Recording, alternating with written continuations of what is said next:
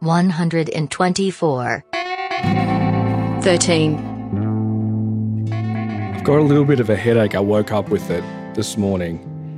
No. And I've had one regular coffee. I've had a bit of water. As a nurse, what do you recommend? Panadol, coffee, water. You'll hit the spot eventually. What? Okay. That's it? Nothing else? I was looking for a secret tricks of the trade, Julie. You have to live through it. That or some morphine. Just hit it up, go strong. Live through it. Is that it? How often do you say that every day? I mean, actually not that, not as often as I think.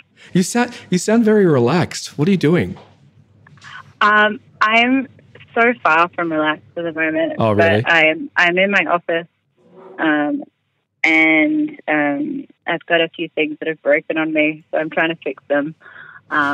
Physical things? But so I'm actually just taking a month off to do more tech support at the moment. Okay. So I still work in ICU, but I'm now trying to fix all of the tech stuff that goes into, hospitals and monitoring patients and stuff. And I may have broken something that helps us do that. Oh no! Okay. Now trying to fix it. All right. Okay. We're gonna keep this quick because that sounds more critical over there than what we're doing here. That's all right. But Julie, this is a nice break from it. Okay. Good. Julie, the experience of being a nurse during a pandemic, and sounds like you're doing some ICU work. Run me through that. How's that? You know what? It feels like this sort of dream that happened a long time ago. Yeah, so I was in the zone that actually took the COVID patients. So we sort of split it up.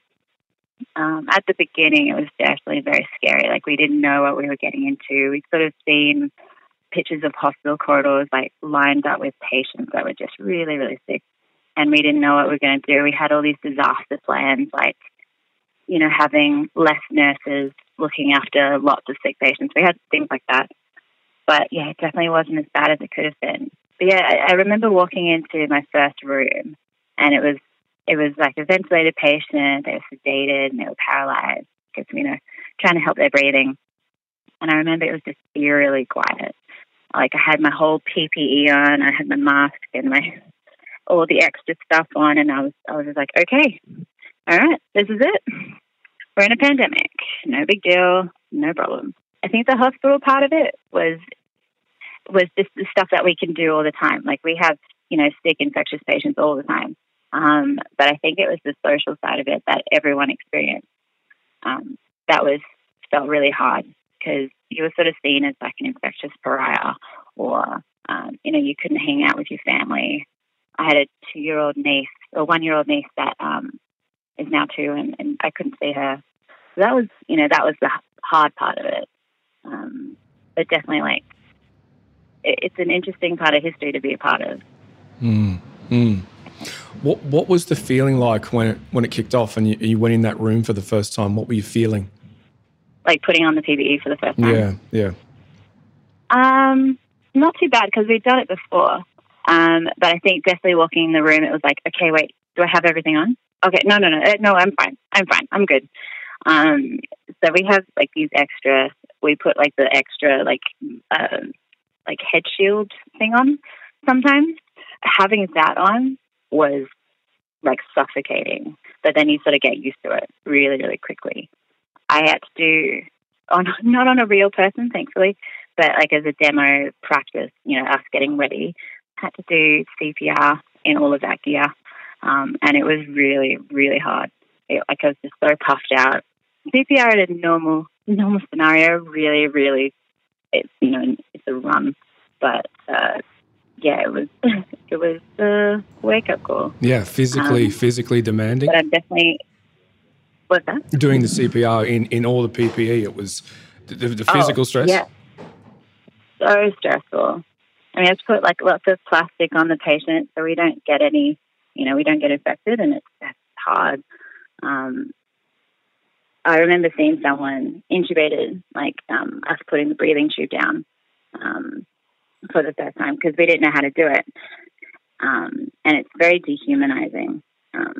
We sort of have to cover them in plastic to do it safely. Yeah, so it's definitely very hard. But we've been so lucky compared to other countries. I like see the US and like the UK and like Italy, like they definitely had a really rough time. Yeah. Mm. Maybe so you I could. do count myself very lucky. Yeah, of course. Yeah, we are lucky. But at the same time, people like yourself, and for some people, it's absolutely stressful and scary. Yeah.